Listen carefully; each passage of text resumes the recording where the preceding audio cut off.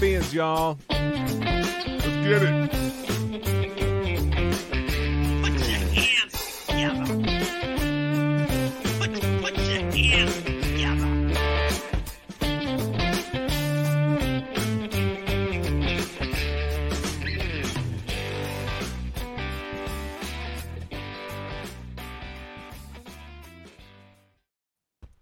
And welcome back to Calling All Beings on a Saturday afternoon. I'm your host, DJ, along with my amazing co-host, Nathan, at A Wave Soul. He's secret, baby. What's up, y'all? Yes, and today we are very happy to welcome on one of the people that we admire, somebody from UAP Media UK. This man has written a book called, Nathan... UFOs before Roswell. Can I get amen? Amen! Amen! So party people, put your hands together for Northumbria's own, the Uchard of Bebbanburg in the UK, Graham Randell! Yes! Woo! Woo! Hello. How are you both doing? Fantastic, What's up, man. Graham? Good to see you. Hey, great to see you both. Finally, I get somebody on air the same age as me because Rick Doty was too young. Yes! Dude, Rick that Doty guy did- said he was age. 84. 71. He's not now. You're Oh, he said exaggerating. 71? It's a tall tale now. Yeah, No. he's 71. He but even lies doesn't about his look like age, does that. he? Yeah. Oh, that was cold, Graham. That was cold, man. You just put a shot right across his bow, man. He's gonna be like, "Yo, we got turned into the wind." That's true. Wow. No one knows how old he is. That's fair. Yeah, that's a good Yeah, point. Graham- it's a state secret. Mhm, Yeah, mhm. and after we get into the meat and potatoes of this interview, if you have something, if you want to discuss that, or you have some questions, I don't know if you saw the episode, but we were quite moved and with what not only what he revealed, but the contrition that he showed relative to the campaign he was involved in, which was a part of his job. Yeah, I watched the first half of it. And I had little time to actually watch the rest of it before advance of this. But yeah, he came across quite sensibly, didn't he? As you say, he was quite contrite. How much of that is an act, and how much of that is kind of programmed into him? Yep. I don't know. So I have to bear that in mind, I think, when I hear everything that comes out of people like that. Yep. But that's their training, isn't it? That's right. So He's you a know, mystery wrapped is inside it- an enigma. That's for sure. yeah, I like- is I it a like- case of he's... Sorry, go on. No, you go ahead, please. Sorry, if he said it was raining, would you have to go outside and check? No. It's that kind of thing, sort of thing. No, But I guess that's being unfair to him, isn't it? Yeah, I think it's being unfair because he said he was quite candid when he said, "How much information do you think that the U.S. government should reveal to the American people?" And he was quite candid in saying, "You know what? There's a lot of things that people can't know. There's a lot of classified programs that are going on at all these different sites that he mentioned, and that the reverse engineering. We just wouldn't want to release that information." But he said the history of it, from Roswell until now, and crashes that happen, and what we actually really know, 100%. And I think that's fair. I think that's very fair. Because if you asked me that question, I'd say the same thing. Oh, very true. The only thing is with Rick Doty is that because of his track record and what he's said in the past and what's been sort of proved, then you have to take everything he says with a pinch of salt. So therefore, he can be telling the truth 99% of the time. There's that 1%, and you don't know what that is, and that's the only thing that spoils it for me. When I hear him and when I've heard him being interviewed by other people and by yourselves, that just in the back of my mind, that's always yes, but he said this before, and it's not a trust issue. It's just a historical issue, and obviously, because I look at kind of things where they've subsequently been proved to be false in my book, where before they were taken as paragons of virtue or rock solid pieces of evidence, and they turn out subsequently not to be. Whereas Mr. Doty is he's actually had been proved that he actually did lie on behalf of the government or the Air Force or AFOSI, and therefore you have to then just take with a little pinch of salt everything he says. Again, he could be telling the truth. But how do you know exactly how much truth that is? Well, I can point one example. He's in direct contrast with what the official statement by the government was. What he told us, I said, give us your percentage.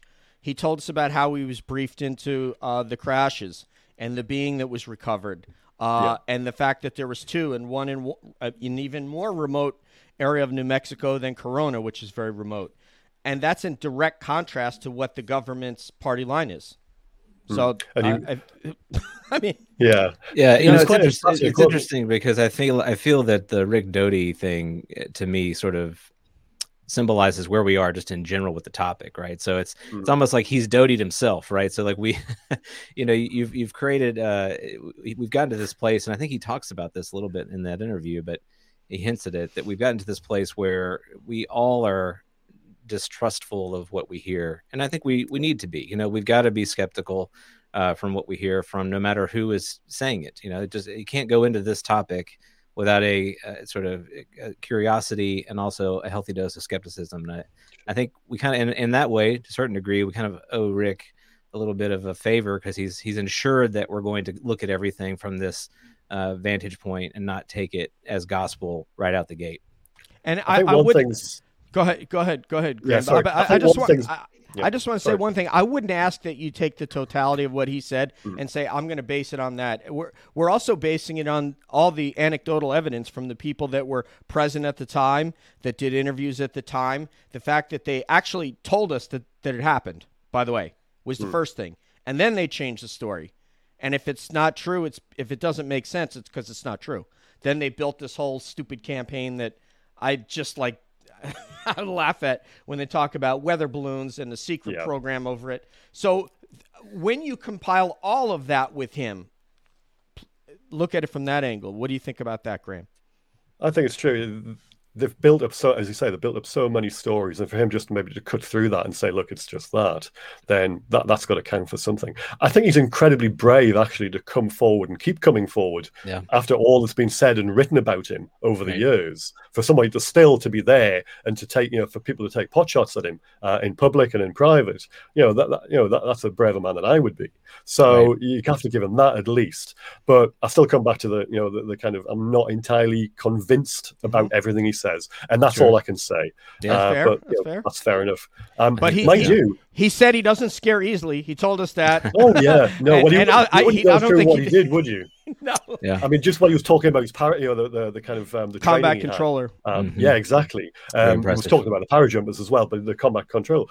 It was quite intensive, and it was quite a kind of quite a dangerous, in a sum of dangerous positions. It was one of the most dangerous because you were right in the front at the first, the first hurdle. So, for somebody to actually do that from the get go in the Air Force must have taken a bit of bottle to coin a UK phrase. But so somebody like that then to be picked up by Air Force intelligence, you're going to have a bit of have some metal that you're not going to take kind of sort of slingshots and harsh words and just going to shrug them off, aren't you? So Agree. Yeah, agree. I mean, hey, he's got his place in UFO history, and that is something that we can't change. And I do think it's interesting that he is willing to continue to engage. I get a sense that is a mixture of, genuine interest in the topic itself, as well as, at least if you take him at his word, a sense of, trying to right some of the wrongs of the past. So that there's a little bit of a guilty conscience there. At least that's the way that I interpret what he was. It's possible, yeah. But also he was obviously quite heavily invested in terms of maybe Absolutely. the lies, but he also might have come across some truths on the road, and he says he did. So therefore, that must pique your interest, even if you come into without any kind of preconception or even just a negative view of the phenomenon. That must change your opinion, surely. All of us have lied in our lifetime. Every one of us has been deceptive for one reason or another. He passed polygraphs that basically the highest level polygraph you're going to get is like federal law enforcement, somebody like Elizondo that gets that level of polygrapher. I've been through one of those, by the way. It's not a very pleasant experience because you have to talk about your deepest and darkest secrets. And the key is not what you did.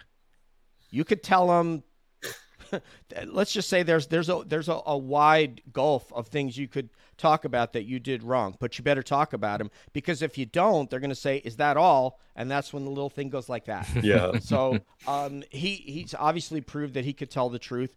His job was to not tell the truth, and he's paid the price for that, both with but the man's had state police after that, and then teaching Yes. college now.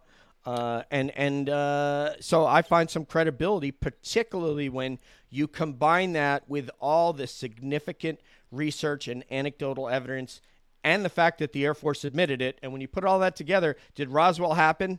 I believe it. Oh yeah, 100%. me too.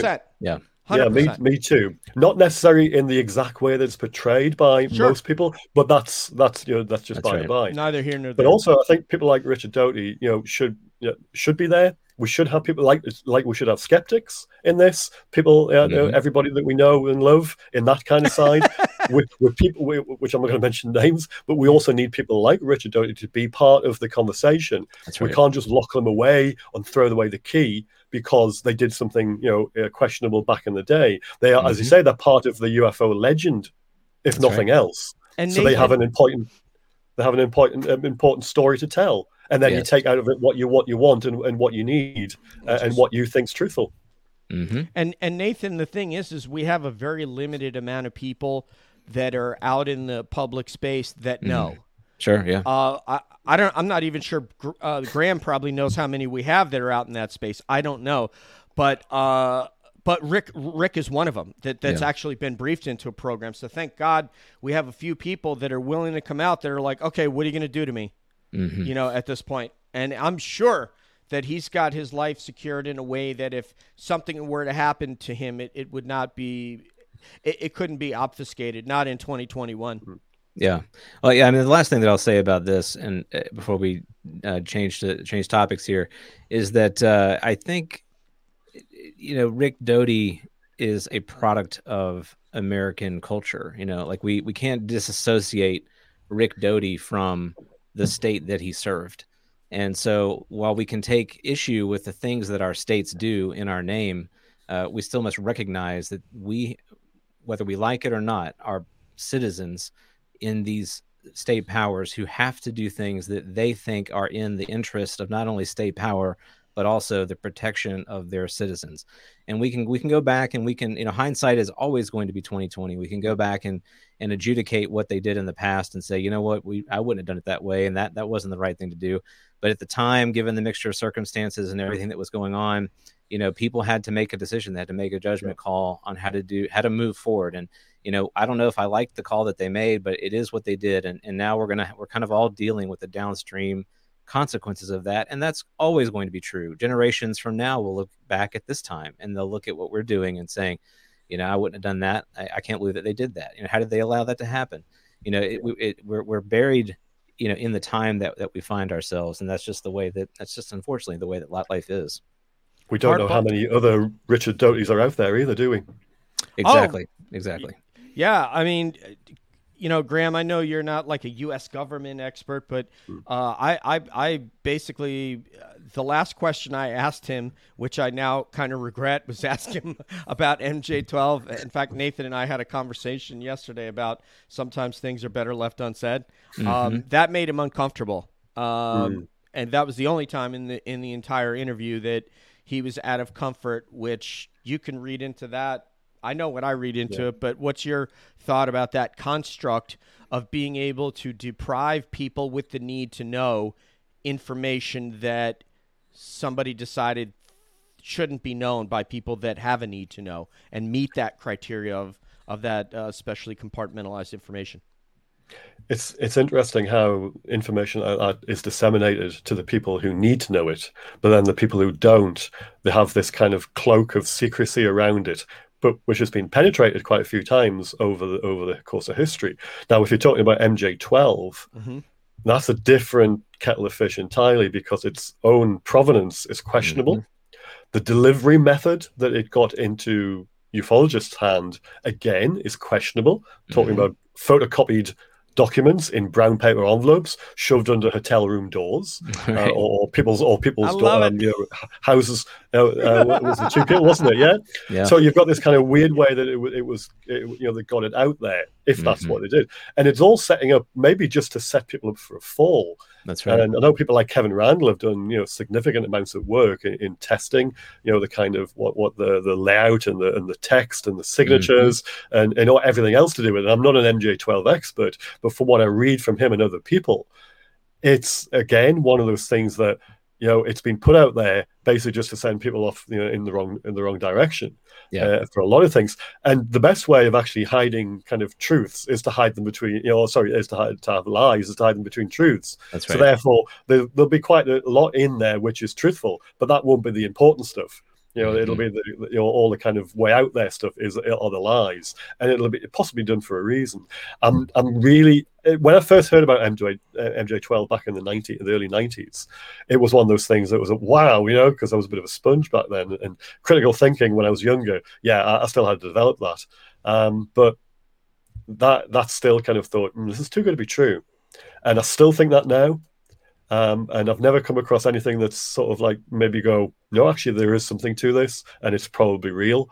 I just think it was very convenient at the time because ufology was on a bit of a downward spiral at that time, and this kind of perked it up, not as much as maybe as the 2004 Nimitz encounters when they came out in 2017.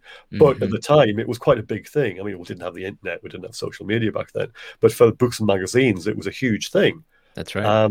But I just wonder whether it came out because it was a need to feed, this kind of sort of ufology with something just to throw them off the course, because maybe people were getting too close to the truth. And here's something that sends you off in a completely different direction. So we'll hide this even further that you got quite close to.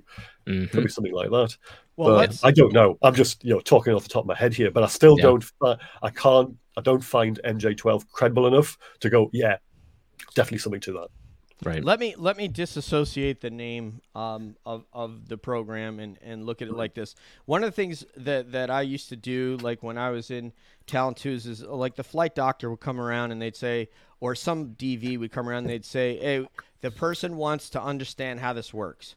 And people would say, hey, DJ, would you explain to me how it works? Okay, you give me 120 seconds. We're going to go up to the nose of the aircraft. And by the time 120 seconds has elapsed, I'm going to have you understand how the TFTA radar works. And I go, ready, go. And I explain to him how TFTA radar works. I'm not going to do that here. But I like to break things down to their simplest form because, quite frankly, I'm a special ed student. I'm not, I didn't grow up that bright. And I mean that. But here's what I want to explain to you. If you have to try to hide information that people have a need to know, how do you do that? Because Lou should have known. Lou should have been briefed on every single thing that we had related to UFOs. Not just, I went to Bigelow Lab and they showed me a piece of material. But anything and everything that we have, he should have known as part of this program. The SecDef has a need to know. The Joint Chiefs of Staff have a need to know. The directors of the different, there's 18 intelligence agencies all have a need, and some may know for all I know, but Lou indicates, kind of like what he's heard. And then supposedly 2 guys came in his office that didn't present credentials and opened a folder and then closed it and then left and showed him something and then left. So the way that I would do that is I would create a construct whereby a certain group of people would know and compartmentalize this information. And that way, it would only this group of people would know, whatever you want to call that group. And then people that do have a need to know won't know.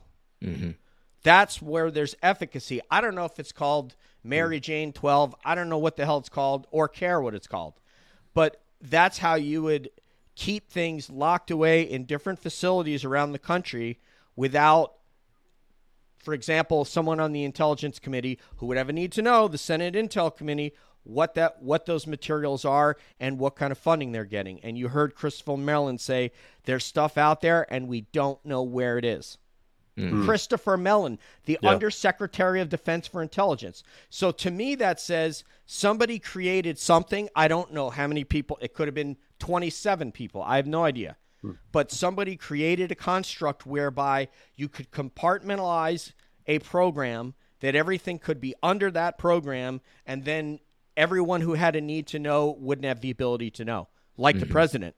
The OCA, the original classification authority. Because what can the original classification authority do if he learns that information, guys?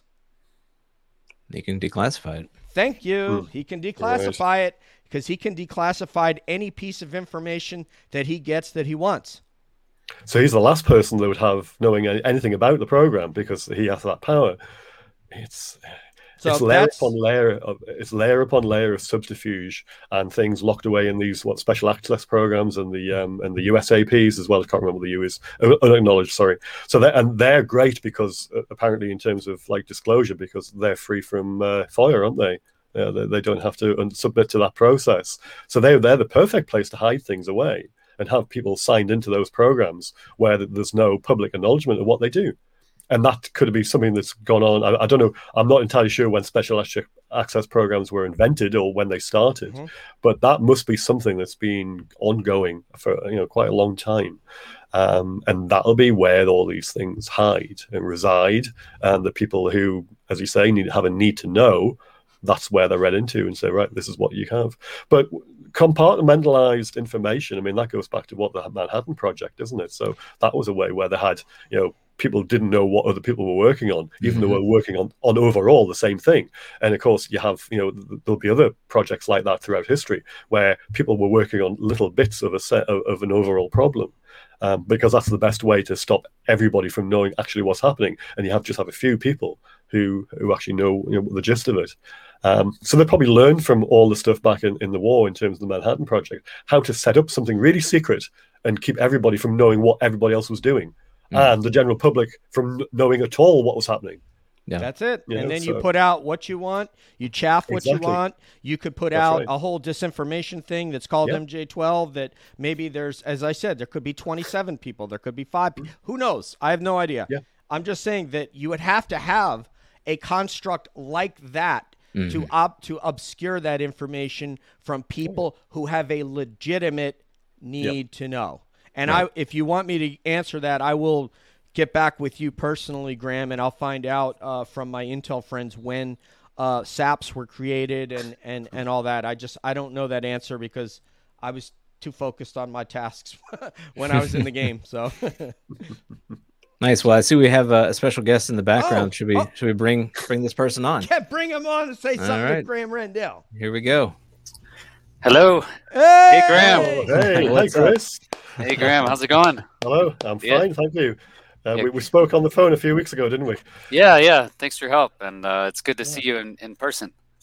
Yeah, you too. Thank you. Yeah, happy to be here. I was traveling. I'm in Colorado Springs, actually. What? Wow. DJ's like, hey, can you come on this podcast? I was in bed. I was I was still asleep.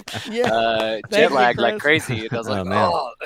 I would love it. Who's Graham's on there? I would love to talk to him. So thanks for having me on. Are you going to speak at the Academy? What are you doing, Chris? No, not at all. It's a reunion. It was my 20-year reunion. Well, it was actually last year, but it got canceled. And so there was 2 classes here. It was fun to come back. I hadn't been back since I got married here, actually. So it's been nice. You got married in the chapel? We did. That chapel's amazing, man. Oh. Yeah, the swords, they hold the swords up and you go underneath, and then the last guy slaps your wife's butt with a sword. That's great. There's no way that's going to last. They already canceled it. It's continuing that tradition, yep. They've done away with that. That is awesome, man. Yeah. Oh, that's so great. Happy to be here. Thank you. Yeah. So Nathan's going to dive in. Chris, do you have a question, or you just kind of want to be part of the conversation? I was just catching up. Okay. I haven't read your book, Graham. I'm excited to read it, actually. Right. My question was, do you think, kind of on that same strain you were just talking about, do you think that these are human systems? Could it be possible that some of this technology has been, squirreled away and then actually stolen, if you will, to the public sector, or, private, essentially, through some, I guess, rogue bands? Is that what you're kind of thinking? What do you think is all of these sightings that we're seeing? In terms of some of the recent things, then the sort of distinction between what can be man-made and what people are seeing, that's getting quite blurred now. So the technology in terms of drones and and hypersonic vehicles and all the rest of it, that's closing the gap between what people are seeing and traditionally have seen throughout the decades and what we're capable of actually putting together. Now, that can't be true, however, for Back in the War, which is what I've written about, and for the reasons I go into the book. Because if you look at the history of German secret weapons and what was built in terms of jet aircraft and rocket-powered aircraft, and then the types of missiles and other things that they were coming up with, there's no way that technology could have accounted for the type of sightings that were being reported, not just on an occasional basis, but quite often. And could you tell Chris? I listened to some of your interviews. Could you tell them about what some of the compelling ones where basically? So we're going into Graham's book, and Nathan, it's called. Say what it is again. UFOs before Roswell. There's what it is, Yeah. and there's you can see the Foo Fighters on the cover. It's a It's a Dan beautiful did book. a great job on your cover. The cover there, so that's Dan Zetterstrom and Olaf Rockner. Yes. And I'll talk about this one because this is March 1942. So what was the accepted wisdom about the start of the Foo Fighters was November 1944, and for about 50 years, people thought that's when it started, but actually it started a lot earlier. So if you go into the RAF records and sightings, you'll find out that you can push that date much further back. So this is March 1942. It's a month after the so-called Battle of Los Angeles, where that mystery object, had 1,400 rounds of anti-aircraft fire, aimed at it and fired at it, and nothing happened. And it flew all the way down past Long Beach and further south, and then came back again up the coast. And say that if that had been a balloon, it would have been shredded by that much AA. They didn't send aircraft up after it for some strange reason, but again, it was really early in the war for the local air defences, and I don't think they really got their act together at that stage. But there were plenty of war nerves. But this is a month afterwards, and this is an RAF Wellington bomber, which is flying to Essen in the Ruhr in Germany, and they just dropped the bombs on the target, and they're turning for home, and they're just getting out of the target area. And this is actually a Polish crewed Wellington, because there were various Polish volunteer squadrons in the RAF. It was 301 Squadron. And the rear gunner noticed a copper-coloured disc-shaped light coming up behind them. He shouted a warning to the pilot through the intercom, and the pilot said to him, look, if it gets too close, open fire at it, because everybody just thought it was a night fighter. It was a Luftwaffe night fighter. What else would it be? Things like flying saucers, UFOs, all that kind of thing. Those words weren't in people's lexicons. They weren't even on their radar. That was for 5 years in the future. So the gunner, Julie, opened fire with the bullets from his .303 inch machine guns in his tail turret, and you can see the tracer going out at this light, and the bullets just went into it, and nothing happened. Nothing happened. It's crazy. It just sat there at a set distance from the tail of the aircraft. And then after a while, so they didn't hose pipe rounds at these things. They conserved ammunition, so it was short bursts of ammunition. But every time they were fired, the gunner fired it, it just went in and absorbed it, for want of a better phrase. Because what else happened? There was no damage. The thing didn't fall out the sky, it didn't fall away in flames, it didn't move out the way. It just took the punishment. So after a little while, it then moved around to the wingtip of the aircraft and sat there. Now, I did a bit. You're in formation, Chris, with a UFO. Now, according to the pilot, who was the person who was the witness who reported the incident, he then said that both the tail and the nose guns, because they didn't have dorsal turrets on these aircraft, it was just a front and a back turret. They both could aim and fire at the object at the same time. Now, I did a bit of trigonometry, because the actual capabilities of the tail turret, so you didn't shoot your tail off, meant that you could only fire it to a certain degree, and it was about 89 degrees. So I worked out that this thing had to be 1,500 yards off the port wing of the wing of the aircraft before they could open fire at it. But they could. It was possible, but it had to be a bit of a distance. So I'm reading between the lines here a bit, and it might be a little bit of exaggeration. So at one point, either they were firing together or at separate stages. But at one point, certainly the nose gun started firing at at this light. That would have been the navigator or the bomb aimer, because they had like a dual role. There was no nose gunner as such. They had to fill in for that detail. And then again, it was firing, and the light and the bullets just went into the light. Nothing happened. It then moved around the front of the aircraft and maintained position a set distance away from the nose of the aircraft, and just they were pacing it and it was effectively flying backwards or whatever, because they were following it through the skies over Germany. And then it just shot off in the distance at a 45-degree angle and was lost to sight within seconds. So that's one of the first stories. I have one question, Graham. Yeah, go on. Yeah, do you know, so the bullets, right? When they see the bullets going off and you have the tracers, you have bullet drops, so it's pretty obvious. Did they see him stop at the object, or did they see it go through? Because you could, if it's just like a light or something, you could see it go through. I understand. Yeah, I understand the bullet drop. All I can say is that the tracers, they saw them enter the light. And nothing leave, I guess, or maybe they couldn't and see nothing, it. and nothing coming out the other side, or or fragments coming off the light in case they hit an aircraft or anything like that. It literally just sat there and took it, which to them was really strange. It was terrifying, presumably, because if it was any kind of enemy weapon and you're firing at it and it's invulnerable, then you've got a big problem. Now, not only had that aircraft's crew seen this light, but the Wellington bomber in the stream of aircraft over Germany behind them, might have been a mile or two away, but they saw the light as well behind the aircraft. When they got back to base for the debriefing, the pilot of the aircraft, which had the sighting and then fired at the aircraft, they obviously talking to the intelligence officer for the debrief, and he turned around and said to them, "Have you been drinking?" Because that was a standard response for things like this in that time. there was a stigma back then. Yes, that stigma stays today. But that was also, this is an early version of it. They were told either you're seeing things, or are you wanting to get away from flight duties like Lackamore or Fibre because you were branded as a coward, because the RAF had this particular way that if you didn't want to do flight duty anymore because you were volunteering, then you were effectively unfit for combat, but you would be reduced to the ranks. And that's what they did. And they put like white bands around your cap and things like that. And you were basically the lowest of the low on a station. So, people didn't want to go through that. So people usually kept quiet about such things. Now, in a lot of the fighter squadrons, and particularly 173 Squadron, which flew Hurricanes on the North African front, they were flying night intruder missions over various parts of the Western Desert. Now, their pilots, and this was a single-seat fighter for ground attack aircraft, armed with 20mm cannon. Now, their pilots had seen what they called the light, and that was an RAF nickname for these things.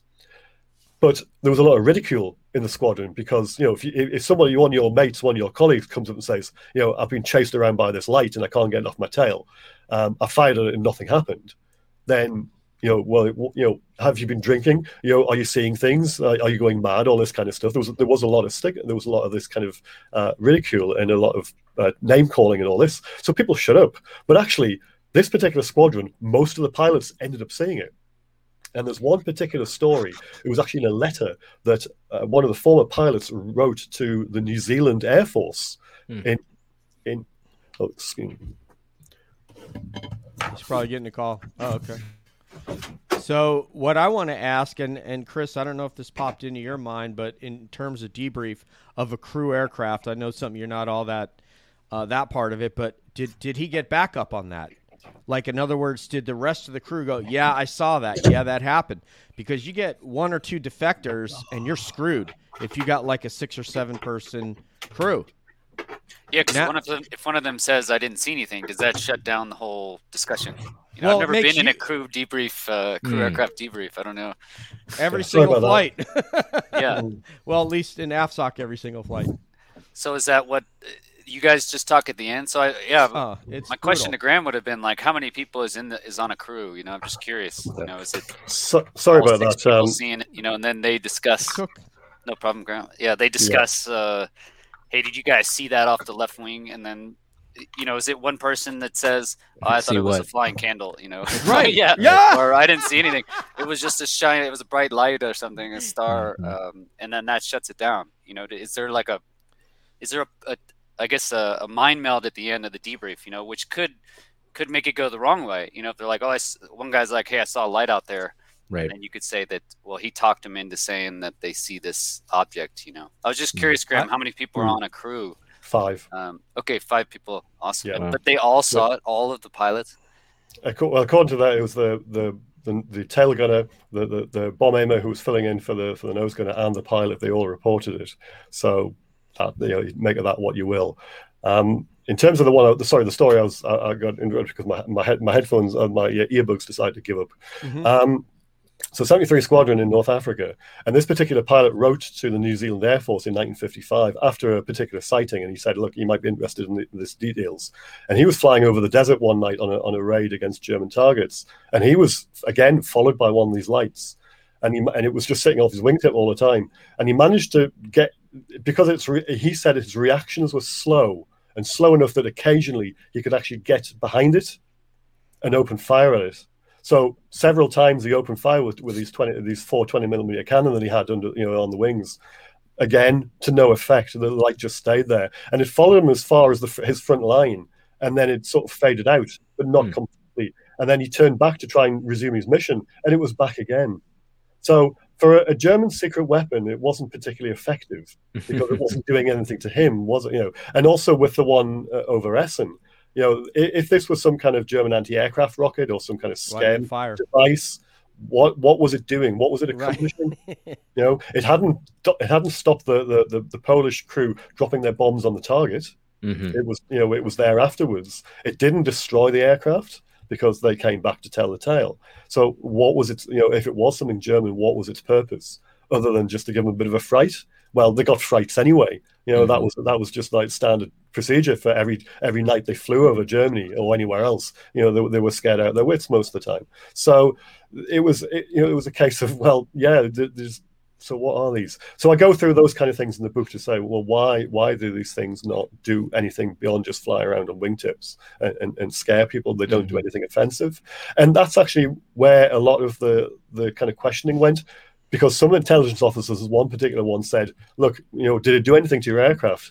And they said, "Well, no, it just followed us." Well, it's not a very good weapon, then, is it? That's the kind of thing they were saying. So right, it's a conundrum. It right. really is a conundrum.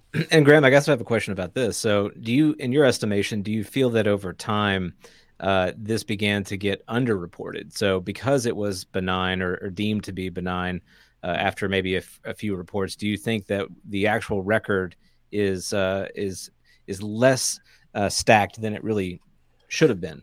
It's difficult to work that out, Nathan, because the nature, in terms of just looking at Royal Air Force records, the official records for the mission logs, it's very patchy. So I've looked at American records, so I know the difference. But in terms of the RAF, the bomber units, then it was all down to almost the whim of the officials who were writing up the reports. Now, obviously, they'll go through the debrief process, but how much of that information went into the official mission sort of statements for each raid, for each aircraft, was very patchy. So you take one particular bomber squadron and you would get a 7 or 8 line summary for each aircraft on each raid. And that would include sort of takeoff time, landing time, time to drop the bombs, whether they saw any searchlights, flak, anything else unusual, the kind of targeting flares that they used, and all this kind of thing. That was standard practice. And then they would also have bits of the other stuff, the anomalous stuff, which I've picked out for the book. Now, other squadrons, you would just get a summary for the raid, which would encompass all the aircraft, which could be anything up to 18 aircraft from one squadron. And that would just be maybe 2 or 3 paragraphs, but for all 18 aircraft rather than one per aircraft. And then some squadrons, you hardly got anything at all. You'd look if you got a couple of lines. And then some you got none at all. So those last 3 categories, which I've just described there, who knows what was in behind those reports, because there's just no information to go on. So Nathan, I can't really answer that question with any degree of certainty because I've only got a very small subset of information to be able to go on. And I don't know what's behind the others. So Graham, you could be right, but I don't know. This is actually emblematic of the entire UFO topic because when you go to debrief, and Chris understands this, and Intel takes a debrief report, or they ask you to fill out whatever forms they have, and then they attach that to whatever forms, whatever you told them. Whatever that Intel chief or or up the line at the squadron level, group level, command level decides to do with that is what we're all going to see. And if somebody decides that information goes away because they consider it looks like my crews are crazy. You have 3 of them that said and we talked about this when you're off headset. On a crew aircraft, it's very important to have unanimity. So if you if you come back and you debrief something and everyone else says, hey, I didn't see it, you're kind of standing out there in the cold. Yeah. And being the flight engineer, out of 7, there's 2 pilots. There's Nav-EWO, which are basically both navigators, and 2 loadmasters. So the flight engineer is by himself. So if you disagree, they all just go like this. And so at debrief, what Chris was asking, that would have been very interesting if you had 2 or 3 guys that saw it and maybe 2 that said, hey, I didn't see anything. Now that attacks the credibility. I'm sorry. No, that's fine. There is another report of another bomber crew who saw something anomalous, again, a bit later in the war, 1943. But because of the positions of some of the crew, they weren't in a position to be able to see it anyway, because they would be, like a navigator would actually be in his station in the nose of the aircraft. But in terms of having windows, etc., they weren't necessarily looking out all the time because they were heads over the maps and the charts. And they were too busy working things out with slide rules and all the rest of it back then.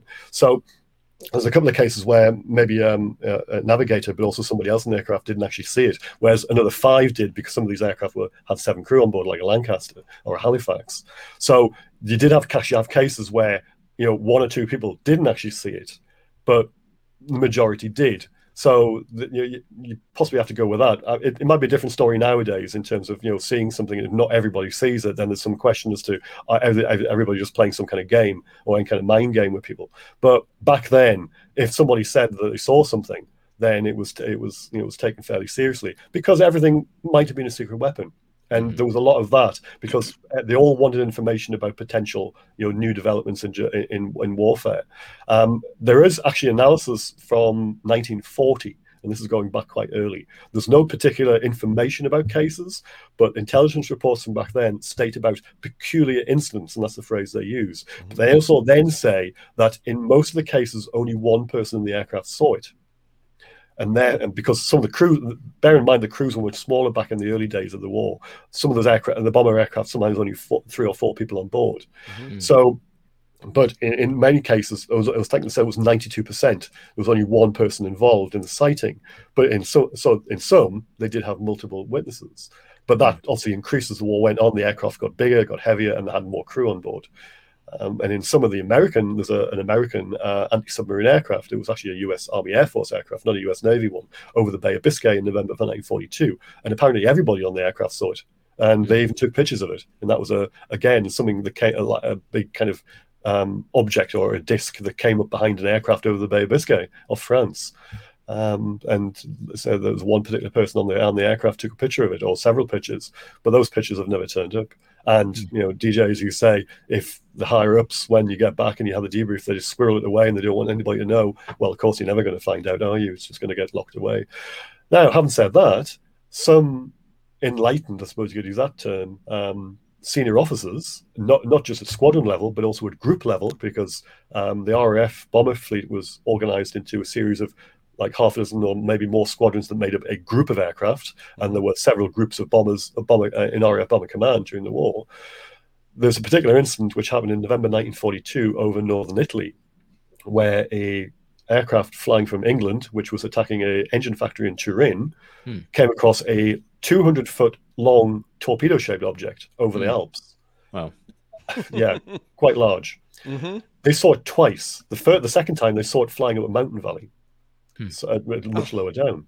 That's Independence Day stuff right there, man. That's wild. So take that story, whichever way you want. But the important thing is that when they got back to base, they were taken seriously, not just by the squadron leader in charge of the unit, but that information was passed up to group level.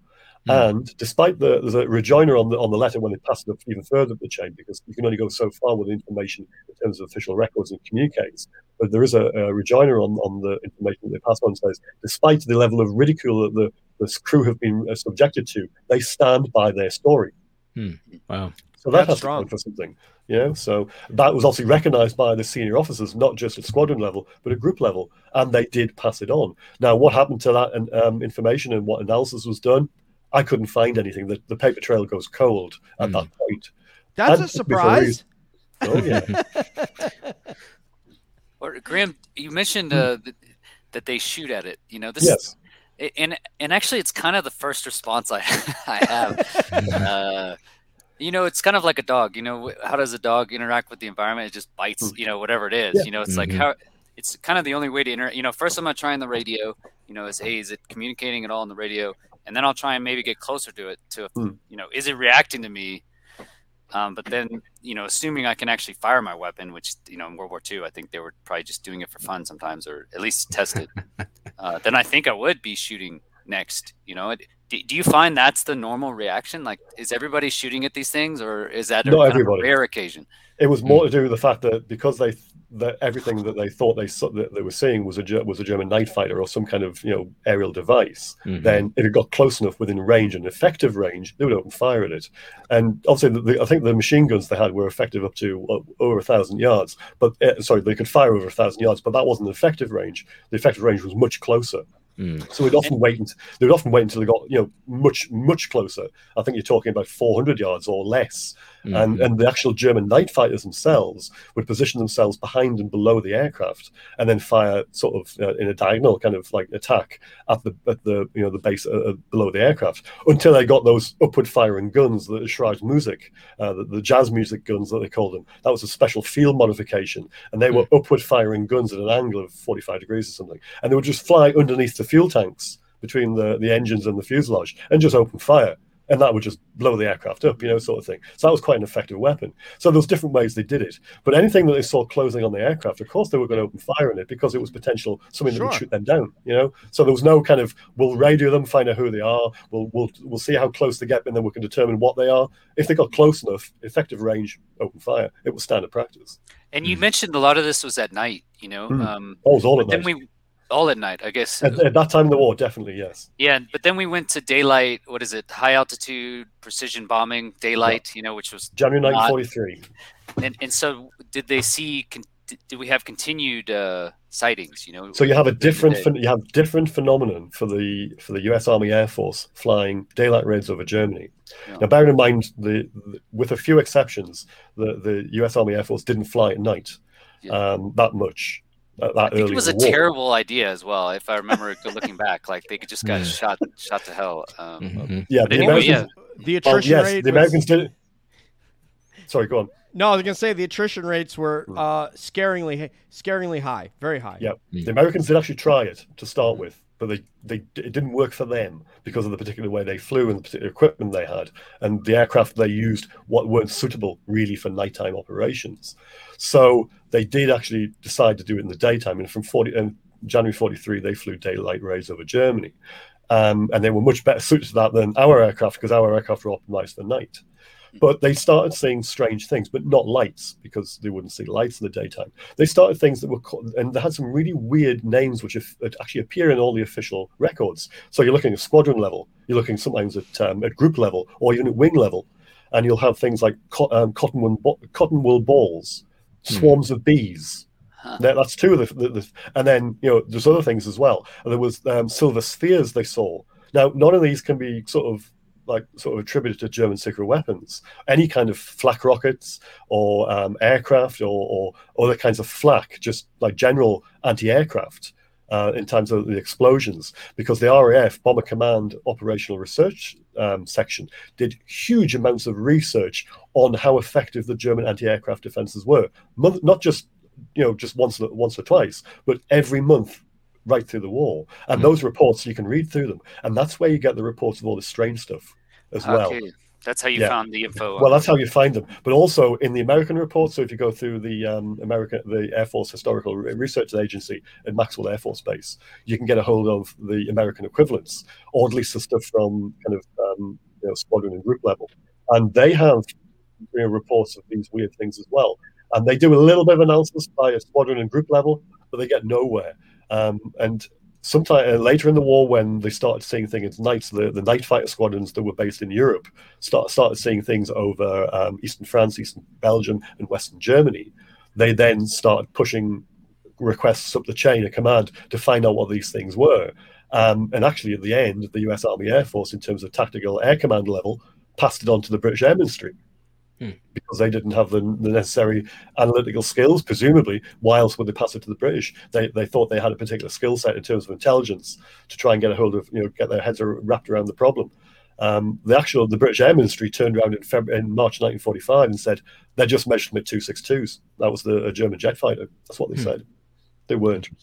And you know, there's like 3 other places that I want to go in general terms. One of the things I'm going to want to do is to try to draw a parallel of why people should find this important to the conversations that we're having today about craft we're seeing today. And I think Graham will be able to draw this sort of direct line from 1943 until now. And the other part of it is I kind of want to get what Graham feels. What's important to him? What's striking to him? That's happening in the topic overall. What intrigues him? What are the areas that he's focused on? And I also, for my brother Chris, I think you and I, it's going to be incumbent upon us. This is just a way, aside from this interview, is to reach back to the Air Force community and try to find out if anything's being briefed about, hey, look out for this. Hey, this is a thing, or we're not talking about it. And if we can figure out a way without looking like crazy people to have that discussion, which is, you know, people are going to look at us like that. And I'll try from my end, and I'd love it if you tried from your end. But that's out and away from this particular interview. But, Graham, what do you think that people should draw from what happened back then and how pertinent that is to what we're seeing today? Because you can sort of, in my mind, you can sort of draw this line. Well, if they're seeing these kind of like tic-tac shaped craft back then that means that didn't just appear like in 2014. Yeah, and I'm curious too, sort of, you know, the theories that you have that seem most plausible, and then the other thing that comes to mind for me is this topic of presence, and that is that in the war, it was probably the first time in history where we had a high density presence in the air, and so we're in an environment that we were not normally in, and then we were seeing things, and so that's a similar sort of story we hear now about our ability to sense what is in our environment, our ability to gather intelligence about what is occurring in our operating spaces. And I just wonder if there is some sort of correlation there. Are we navigating in spaces that we're not accustomed to, but because we are now present in them, we're now just able to see what is happening? Yeah. So in terms of, I'll answer that question as well as DJ's too. For 50 years, the Foo Fighters were effectively the Cinderella of ufology. There was something that just everybody thought was a very, very localized, very narrow focus phenomenon, which had a few sightings in a certain part of Europe over a very, very constricted time frame. And that was all because of a couple of factors. One, because there was only a limited number of sightings available to the public, and they came from a magazine article that was published in December 1945 by an aide to General Hap Arnold, who was the head of the U.S. Army Air Force during World War II. And that, with a couple of other sightings in this article, it was about 9 in total. And that was the sum total of everything to do with the Foo Fighters up until about 1995, with a few exceptions. There's a couple of other stories came out through UFO newsletters and some other limited run publications, and a few other outlets, some UFO books in the 80s and 90s.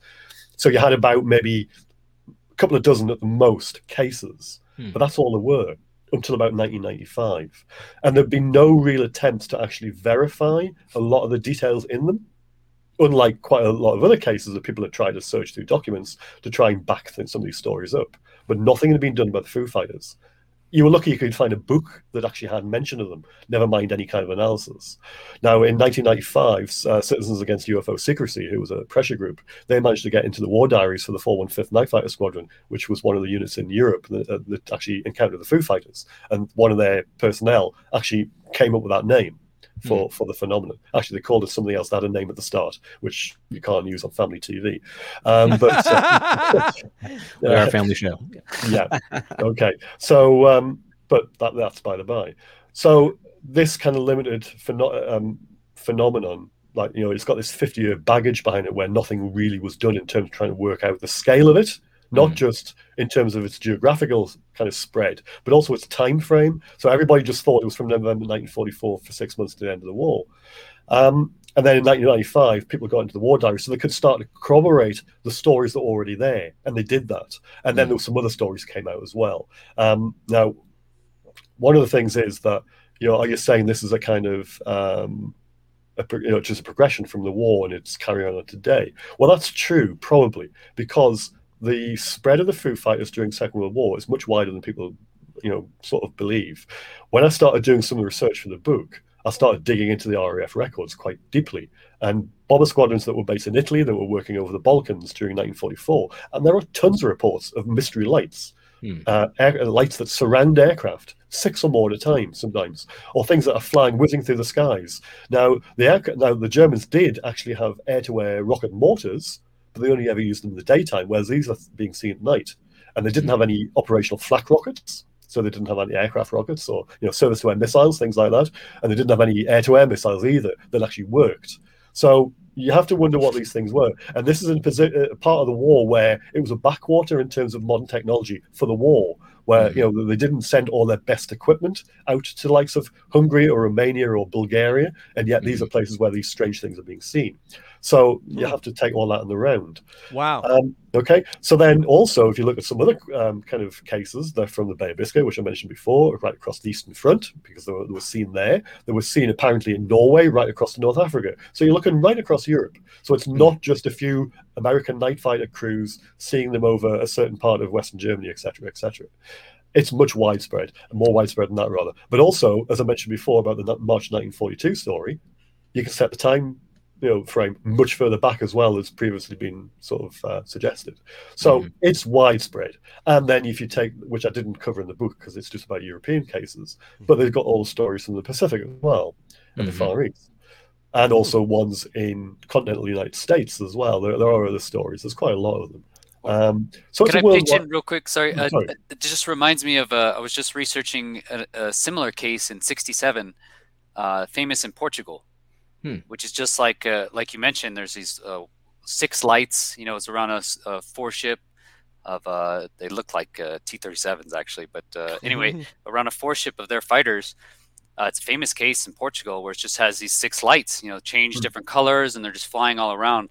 And it just kind of thought why this is so kind of powerful for me, your book, Graham, is because, and again, I didn't really believe anything till May, and then it came out these videos, and up until now, you could just say, okay, it was the pilots just seeing things, they're just seeing lights. You could kind of discount it that way, but now with the videos that came out, now they're like, wait a minute, we have videos that they're actually seeing something, right? Yeah. So this is kind of the first where I kind of locked down that hey, they're actually seeing something, and now when we go back and look, now you can't just make the argument that it was the pilots kind of just miraculously seeing invisible things in their brains. Now it's like, hey, now we have to go back, and that just means so much more to me now. That it's been basically we have video evidence now. So when we go back, and it just makes it so powerful because you can't say it's a hoax either, right? Because now in today's age, you could basically make an argument that there's technologies that could have been produced by 2021 that you could maybe do, can make holograms, or there's like this laser technology that can like supposedly make sounds at a distance. You could actually transmit sounds at a distance through lasers. But back then there's no such case. So no possibility. That's really what makes it strong for me. Interesting to hear that these lights are all over the world as well. But by the way, Chris, do we have any idea like how many sightings the Chinese Air Force has had? The Thai Air Force, the Indian Air Force? I mean, I would think we would know what's going on in New Zealand. I mean, there's so many countries that we have no idea.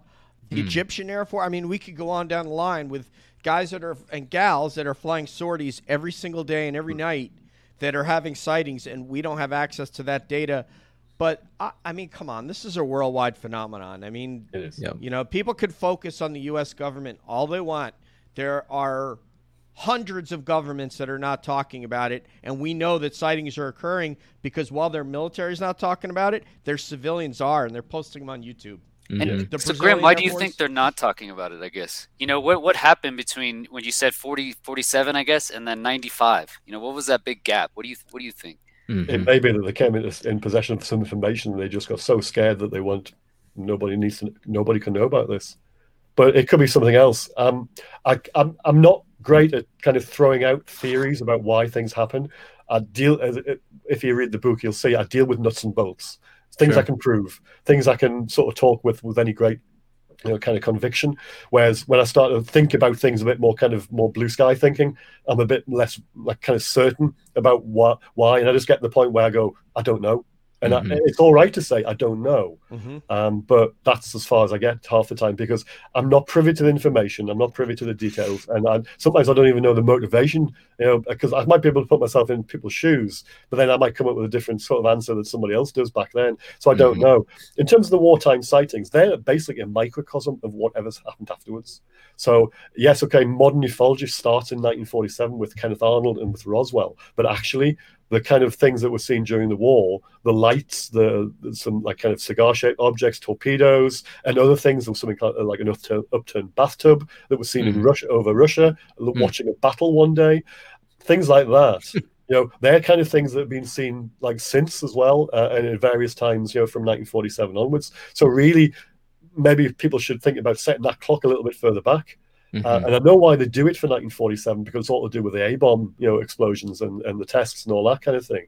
But really, nuclear fission was invented in 1938. The Manhattan Project kicked off in 1942. So if somebody is, let's say for argument's sake, somebody's watching us and watching our development, they probably knew that people were mucking about with atomic fission long before we actually managed to get a bomb put together. So.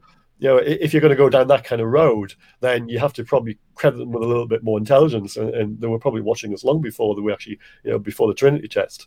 So that's possibly the way I look at it. But I don't really go that too far into that kind of realm of sort of thinking in the book. I'd rather just limit it to, look, these things happened. It's in historical records. Never mind people just coming forward and telling their stories. Maybe a few years or 10 years, 20 years after the event. They are written down in RAF records, United States Army Air Force records, and others as well. So, yeah, they do appear. What they were, again, that's a different question. Right. Do you get a sense that this is a function of military activity, right? So, I think about the fact that every day we've got thousands of commercial airplanes in our skies. We're not hearing a lot about this because we got a lot of eyeballs in those planes. It's not just pilots. We got people looking out the window all the time. We're not seeing it. What we are seeing here in what you're sharing with us is an increase in activity correlated with presence in the skies of aggressive intent. Yep. And so I wonder, is there a through line there? And we certainly hear about it with, the Nimitz strike group and whatnot. But I'd be curious to know, and I don't know to what extent you've looked at it, any other major conflicts that involved air power.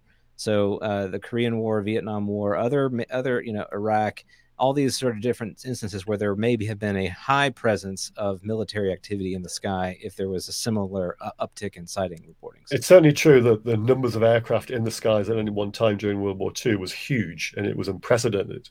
And you didn't just have one or two people in an open-top biplane like you did in World War One. You had, sort of 7, 8, 9 people, in some cases 10 people in American aircraft on board on the same aircraft, watching the skies all the time. So it was natural that the number of sightings would increase because you had tens of thousands of people in the sky at any one time. Now, in the First World War, apparently there are sightings. I know of a book that covers that. I've never actually read it. And I must admit, I've not looked into the cases, but I'm aware they exist. And it's not just one or two either. Apparently, there are quite a few. There are similar cases from the Korean conflict as well, of things being seen there. So, yeah, and of course, there's also sightings from Vietnam. So you can look to the various conflicts throughout history in terms of aerial participation, and you come across reports. I don't know about ones from the two Iraq wars, but I'm sure there will be. You gentlemen might be able to inform me if there is, but I'm not aware of any. But that doesn't mean to say there aren't any. And there of course in peacetime during the Cold War there were reports as well of MiGs going to intercept various things that the Russians saw, and in some cases apparently losing aircraft and pilots. There's also a case of a Cuban MiG-21 apparently being shot down by a UFO at one stage. Again, I'm not entirely privy to the details, but I've heard of the case. So there are, other stories. But in terms of conflicts, Nathan, yes, definitely. There may well be a correlation between the number of people up there and the intensity of the kind of conflict and whatever's watching.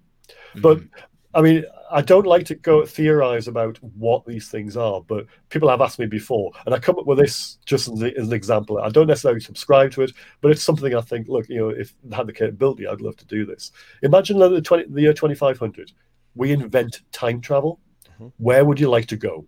If it was something where you didn't affect the past, like the butterfly effect, you could just go and watch as an interested observer, and it was some way of getting our presence into that time, where it didn't interact too much, but it did a little bit.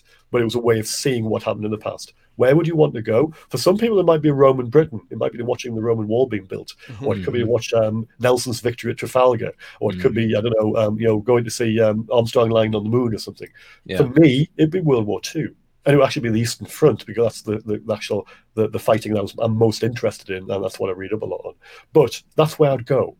Whereas other people might have different places. Now, could it be something as simple as that? It could be people from the future watching us in the past.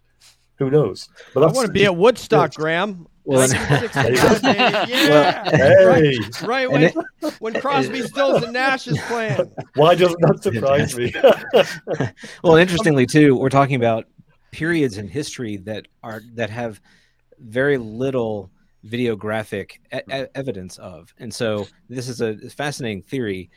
We have less photographic evidence of these events, less video evidence of these events, whereas the modern conflicts, there is more data available. Maybe not necessarily like when all looking at gun camera footage of what happened in the Iraq conflicts and whatnot in Afghanistan, but nevertheless, these are periods that are kind of shrouded in a little bit of the gray sort of fading of time, right? But being able to get back into it and just see it and observe, that's a fascinating theory. Yeah, I mean, if you've seen the photographs on the internet about the Foo Fighters, and you see these kind of little amorphous blobs behind what are usually Japanese aircraft, they're often labeled as British or American or German, but don't believe it, they're all Japanese, or most of them are Japanese, rather. Now, those could just be photographic defects, because there's no context to any of these pictures. We don't know where they were taken, who took them, which squadron, which unit, which raid, which date, all this kind of thing. And as far as I'm concerned, they mean nothing, because they could, for me, just be a mark on the film or error in the development process, because the technology back then wasn't as great.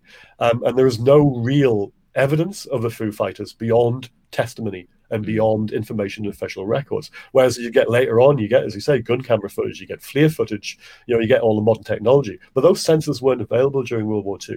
Airborne radar was effectively a guy in the back of an aircraft hunched over a box, which the display didn't go round circle like you see in the films. It looked like an oscilloscope in terms of the display, and they had to work out from that. It was like kind of trying to work out a puzzle from where the bearing and the height and the speed of the aircraft from this kind of like little bouncing trace on an oscilloscope.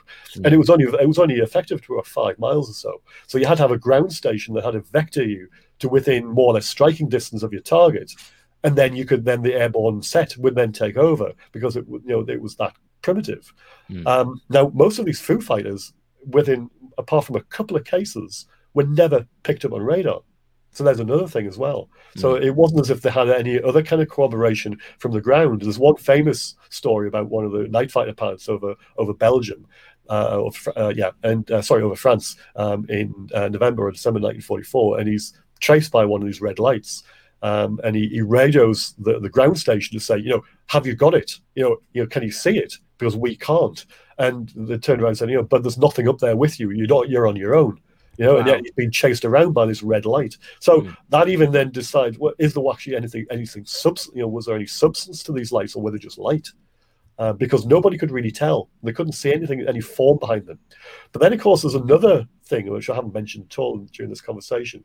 But in sort of September, October 1944, they started seeing what they said were jet fighters at night. This is the Royal Air Force started reporting them. And in some cases, they opened fire on them and shot them down, and the gunners claimed them as being destroyed. So watching them go down in flames. Some of them would describe as being bat-winged. Some of them were just jets. But then again, the intelligence reports ratified that to be fast-moving lights, and that's all they say. But they were called jets because the RAF crews, intelligence were also thinking the Germans are going to start fielding these night fighter jets because they were doing it in the daytime. But actually, the Germans didn't field a proper night fighter jet until March 1945. So, you have to think, well, okay, what were they seeing? because they were definitely seeing them before the Germans put jets up in the air at night. In any case, even for trials. And did they shoot them down? Is that legit? Well, if you look at the records and you look at the RAF squadron records, they claim them as kills. They have fairly detailed reports in quite a few cases where they say they open fire at them, they either catch fire and they fall towards the ground, or they dive away. Now, nobody knows what these things were, because again, they don't fit profiles of anything in terms of the German offensive capabilities, whether actually put into combat, into operational service, on the drawing board, or in test. Nothing like that at all. Is there any credence to the idea that that could have been put out as purposeful sort of disinformation by the Allied powers? Those records, Nathan, didn't go anywhere. They were internal records, so it's not as if they were passed on to anybody. It wasn't like kind of a propaganda news sheet or a newspaper or a radio bulletin that would be picked up by the German forces, and it wasn't something that went to like a third, like a kind of like a friendly country to be passed on to the Germans that way. So there's no kind of benefit to write this kind of thing down in a obscure squadron log. I can actually speak to this. On multi-crew airplanes, I have heard, let us say, one or two tall tales that have been told that the majority of the community does not believe what occurred in the air, and I won't go any further than that. But that's fair enough. Just take it that sometimes people will maybe invent certain events so that maybe there's a medal that follows or something like that. So that's very true. And I think that could have been what that was. If it was one or two, occurrences, you could probably accept that was the case. But actually, there's quite a few of them. And it's not just in September, October 1944. This actually goes right through to about February and March as well. Well, I think you missed my inference. My inference is not that it didn't happen, but that they splashed it. Right, that they destroyed it. That part. Yeah. That's what I mean. Yeah, if you say I saw something, is okay. Yeah. If you say we killed it and we made it fall out of the sky and burn in flames, that I might attribute that to tall tales based on what the information you gave us that preceded that. Yeah. But actually, I want to move on to the MOD a little bit because we don't have a lot of time left, and I want to hit up what you think about what's going on in the because you are part of your organization. If you would please tell people the UAP Media. UAP Media UK. So yes, we're kind of Vinny Adams. Yeah, and Graham, the Signal, Andy. Yeah, so we're all a bunch of like-minded individuals who are trying to put some pressure on not just the government, but also other kind of officials and also the media to try and just have a bit of a more enlightened, a bit elevated conversation about UAP in general, rather than just the kind of mindset at the moment that seems to permeate the MOD, the Ministry of Defence in the UK, which is nothing of defence significance has happened within the last 50 years. And that is the actual mantra that they keep trotting out every time there's either an official debate, such as in the House of Lords, which is our non-elected chamber, because we have two houses, the House of Commons, the House of Lords in Parliament, and they had a debate back in the early summer where that was the answer to pretty much every question that was asked on the subject, which followed on the heels of the preliminary summary that you had in the States regarding the UAP issue. And to which they just shut the debate down. So as far as the MOD are concerned in Britain, there's no story. There's nothing to be answered. It just doesn't happen here. But then you have to wonder what the threshold is for them to take it seriously publicly. What would constitute a matter of defence significance? Because for my money, if something anomalous is flying off the coast of within the 12-mile limit in the UK, and they're not going to scramble fighters after it, even though it might be sitting over a sensitive nuclear or defence installation, then that must be a defence matter, surely. And those kind of things have happened. So within the last 50 years. And you have to just have a look at the Rendlesham incident and some other famous ones, the Calvin incident from 1990. For them to say there's no defence significance, that means either that they're telling porkies, or they know what these things are and they've considered them not to be a threat, or they're just sticking their head in the sand. So you have to wonder which one's true. It's probably the middle one in terms of the Calvin incident, because that was probably one of yours. Do you think that should be a big phone home, like for something analogous to the Big Phone Home UK, where we get together a bunch of people and then contact members of the House of Commons or the House of Lords? You know, At the moment, there is only a very, very small handful of elected, well, the non-elected representatives, the lords and ladies in the House of Lords, who asked questions of a kind of sympathetic nature to people like me about what the issue is. Now, that's not the same across the MPs in the House of Commons. We don't actually know of any at the moment who have come out publicly to say that they're interested in the subject and they want to know more. I found a live photo of the. yeah. Thank you, Nathan. That sums it up entirely. Yeah. So Graham, there's really, no under the radar kind of. well, here's the rub. We don't know if there is at the moment, because they're not approaching us as yet. But again, that could change, and it could change overnight. It wouldn't take much for a few people to come out quite covertly and say, "Look, I'm interested. Can you tell me more? What can you tell me? Who can you put me in touch with?" So that could happen, but at the moment we're not seeing that. But that said, that could change. So having a big phone home at the moment probably wouldn't get us very far, because actually our tabloid press would rip it to shreds as well. We have a kind of thing in this country where they build people up and then they knock people down. And there's still enough of a stigma within the popular press in this country, and also the BBC, etc., that they'll be quite happy it'll be open season. Now, if that changes, that groundswell of opinion changes, so we get a few MPs which are prepared to break cover and say publicly that they want some kind of investigation or want to know more, then that's better.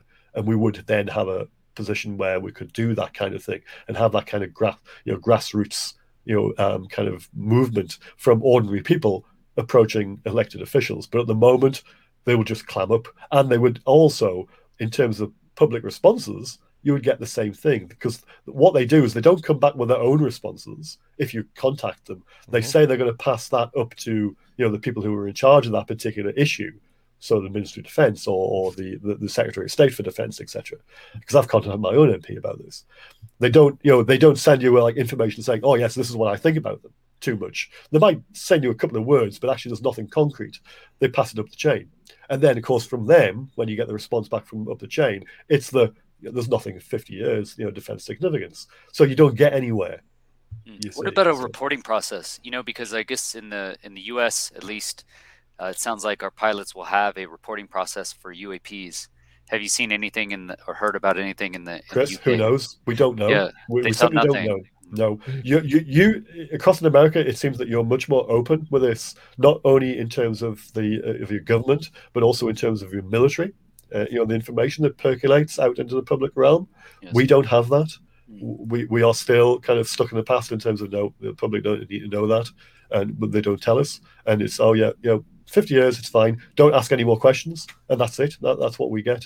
So we're way behind you in terms of any kind of openness and any kind of desire to be like that as well. You just don't see it's there at the moment. Is it possible that it's a sort of Five Eyes? That it's follow the leader situation. It's the U.S. is kind of leading the narrative here. There's no need to sort of get out and kind of take the lead, just follow the lead of what the U.S. Oh yes, I think that's really true, because in most things we follow you over a lot of things as well, and we're like the junior partner in that kind of relationship. So I guess that yes, we will follow you in terms of things like that, and we just keep quiet about it. But also there could be a kind of case for, we might just be going on our own. We might, the people who have it here might just think, well, there's nothing to it, or they might have told themselves that, or they might be being told that's the case by other people who they rely on, and they're actually the secret keepers. So we don't know. You get hints of things, but that's all you get. And of course, they're not perfect in terms of keeping the secrets. There's been things that have come out occasionally, but it's not enough to be able to go, haha, there you go. Whereas you've had that in the States. We send freedom of information requests as well, but we don't get much in return, because they'll say, oh, it's to do with a defense matter, or it's something like that, and then they can stonewall it quite a lot. So you do end up getting nowhere here, whereas I think it's a bit easier across where you are. Hey, Graham. So I contacted a member. The 47 Squadron, right? You mean the Hercules Squadron? Yeah, they're not at Lynham. Where are they now? Oh God, you tell me. I don't know anymore. They're at another. They moved. They were at Lynham for years, but probably Bryce. Yeah, maybe Bryce Norton, right? They were our brother sister squadron, so we had an exchange where we'd send a pilot there, and they would send a pilot to the States, and we would fly. He'd fly Talon 2s, and we'd fly their Super H2 that they had, and they had amazing aviators in that squadron, the pick of the litter of their special ops aviation. So I contacted one of them. Well, you guys know I had Troy on the show with Chris, and Troy's willing to come on again. And I contacted this former member of the 47 Squadron who flies for BA, and he's like he didn't even respond. Yeah, and he responded that he took my request like on LinkedIn, and we became friends, but he didn't want to answer when I asked him about this topic and wanted to talk about it. You get that a lot. You get so far into conversations, and then you run into this brick wall where they just say you don't want to talk about it, or they just shut it down. They say, "Oh, there's nothing to it." Yeah. There was a lot of stigma in terms of reporting from British Airways years ago, where it was considered detrimental to a pilot's career if they mentioned anything about this, so they didn't.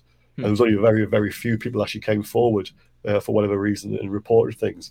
And that's possibly the same in the military as well, in terms of the RAF or the Fleet Air Arm or the Army Air Corps, that when they see things, they're maybe just encouraged not to report it because of maybe stigma, or maybe ridicule from their squadron mates, or maybe just there might be some kind of official kind of instruction that they may have to actually have a reporting kind of procedure where the details are passed on, but that's the end of the story. And that might be it, right, you can't ask questions about this anymore. Because back in the day, back in the war, when the pilots reported things, they never got to know what the answer was. And that must be the case now as well. I guess, your contemporaries, if they ever reported incidents with things they didn't understand, chances are they would never, ever hear anything more about it once they'd reported it. It would never come back to them, would it?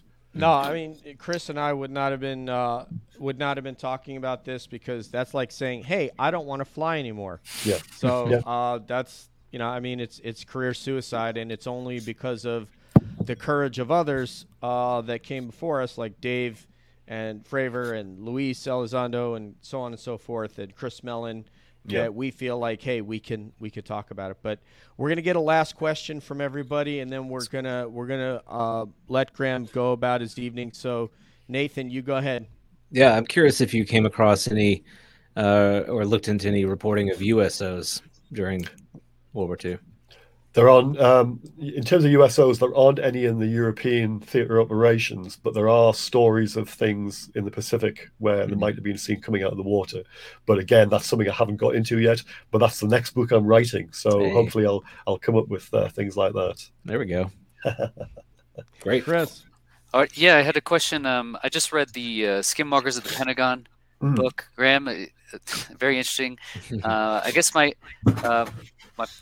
first question, I guess, is there a Skinwalkers kind of area of the UK? I hear so much about the UK. There's like so many sightings. You have Stonehenge. You have all this ancient sites. Is there like a Skinwalkers area, Skinwalker Ranch? Not as such in terms of some of the things that happened there, but there's certainly places where there's been a lot of activity. And one in particular is what they call the Welsh Triangle.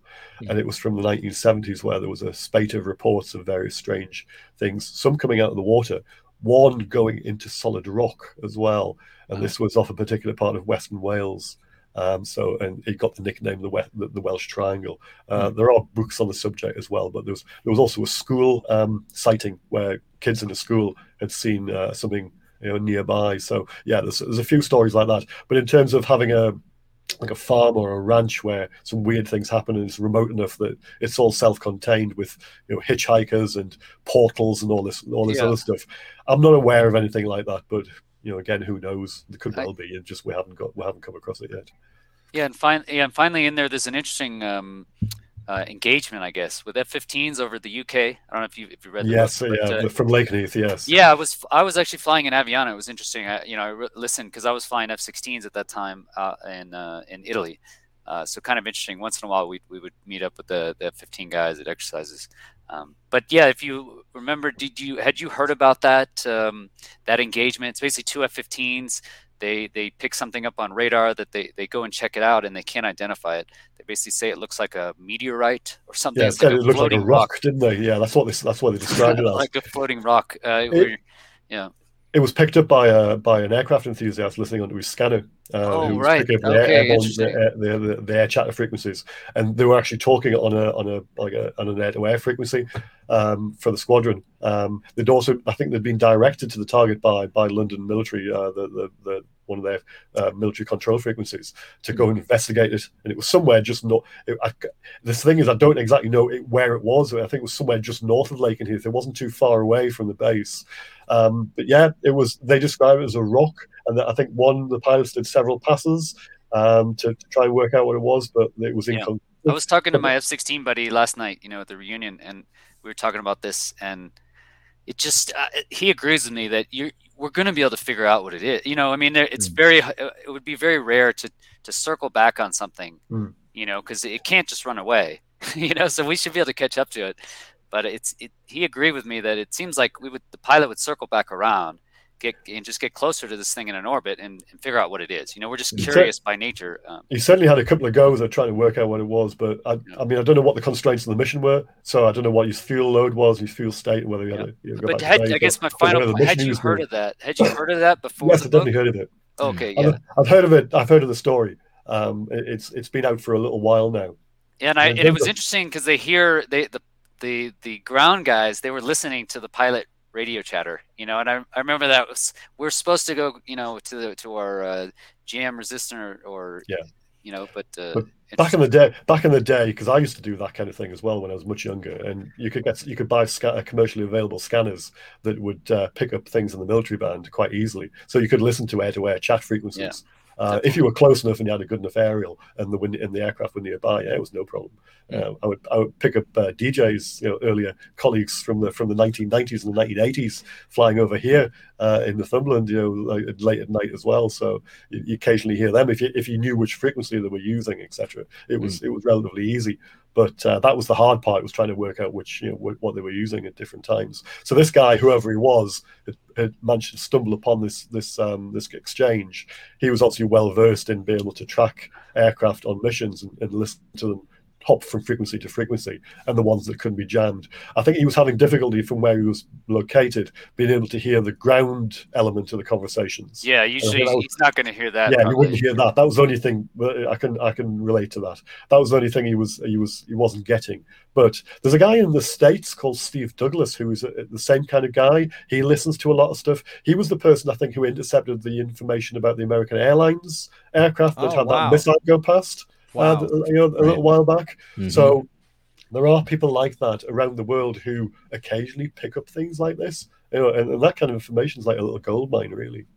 Yeah, the aviation fanaticism in the UK, which is not only in the UK but I guess in parts of Europe as well, it's a beautiful thing, and it's much more widespread than it is in the United States. If you think people love aviation here, it's nothing like when people show up to Fairford and asking you to sign flight orders that they got, and just they're sitting outside of Mildenhall with cameras just to watch you take off. Like a lot of Americans are going to just, as many people do that. But anyway, Graham, the last question I have for you, and it's basically your perspective. So if you were to have a message for UFO Twitter, and you were to start off with something like, what I'd really love to see from #UFO Twitter or the UFO community at large is? Well, that's a question, isn't it? Thanks a lot, Dean. We're not going everyone buying this. How about a bit of love, peace, and understanding? There you go. Not going to make it easy. That's it. Peace and understanding. All right. Love, peace, and understanding. Just like your brother John Lennon, man. Yeah, exactly. So it was an absolute honor to have you on. It won't be the last. We want to keep you as part of our our show rotation, etc., and consult you on these things. It takes an enormous amount of work and love and passion to be able to investigate something like that and come up with a book. And it shows the enthusiasm for aviation that you have that then grew into ufology. And I want to thank you from the bottom of my heart on behalf of Nathan, the UFO community at large. So thank you for coming on. Please promote everything and anything that you have for your brothers, UAP Media UK, your brothers, The Signal, Vinny, Andy. Go ahead, So- man. In that case, I'd like people to have a look at uapmedia.uk, the website, which is where a lot of our articles appear, written by members of our group, but also to subscribe to Andy's That UFO podcast. Mhm. Really good. He's now got a show on KGRA. And obviously, if you look at people on Twitter, because you've got people like Dan the Signal, Dan Zetterstrom, you've got Adam Goldsack, you've got Dave Partridge, Shadows of Your Mind magazine. You've also got Vinnie Adams, the Disclosure team. He's on Instagram. So all of those people are worth a follow. In terms of my book, UFOs Before Roswell, European Foo Fighters 1940 to 1945, it's available through Amazon. So wherever you live in the world, if you whichever Amazon affiliate you use, you can find it there. You do a search for my name, you'll find it as well. So that's how you get a hold of that. My Twitter handle is below there, Border750. There's a Linktree reference in my profile, and you can find everything that I've done through that as well. So that's the easiest way, really. And So- the book is called The book is called UFOs Before Roswell. Can I get it? Amen. Amen. Fantastic. Yeah, Vinny Graham, Adams, we gonna see you, baby. We'll see you soon, Vinny. I'm gonna bring the noise. So, it really has been great to chat with you. You've made this history for me come alive. I mean, I Thank you. really was riveted during this entire conversation. So thank you so much. And I also want to say thank you to our listeners and watchers on of the show. Good to see a lot of chatter in the chat. And Chris, thank you so much for taking some time out of your day to pop in and participate. Thanks in for this inviting me. chat. Yeah, very happy to be here. Thanks, so Graham. great, I'm going to read your man. book for sure, 100%. It's yeah, next. thank you. It's great to be able to see you in person, Chris, and talk to you. So I enjoyed our conversation the other week. DJ Nathan, sorry about the sound issues. My great, earbuds man. have never failed before, but just happened to do tonight. No worries, Love you, man. man. We are good, man. And we appreciate your time. We're honored to have you on the show, as we are every single person that decides that they want to take some of their time and come on here and have a discussion with us, and it's an honor. Some people have nobody to talk to, and we don't have that issue, so thank God. Yeah. For Graham Rendell, for Chris Lato, for my brother Nathan, this is DJ saying peace out, one love, and we'll see you down the road. Bye, everyone.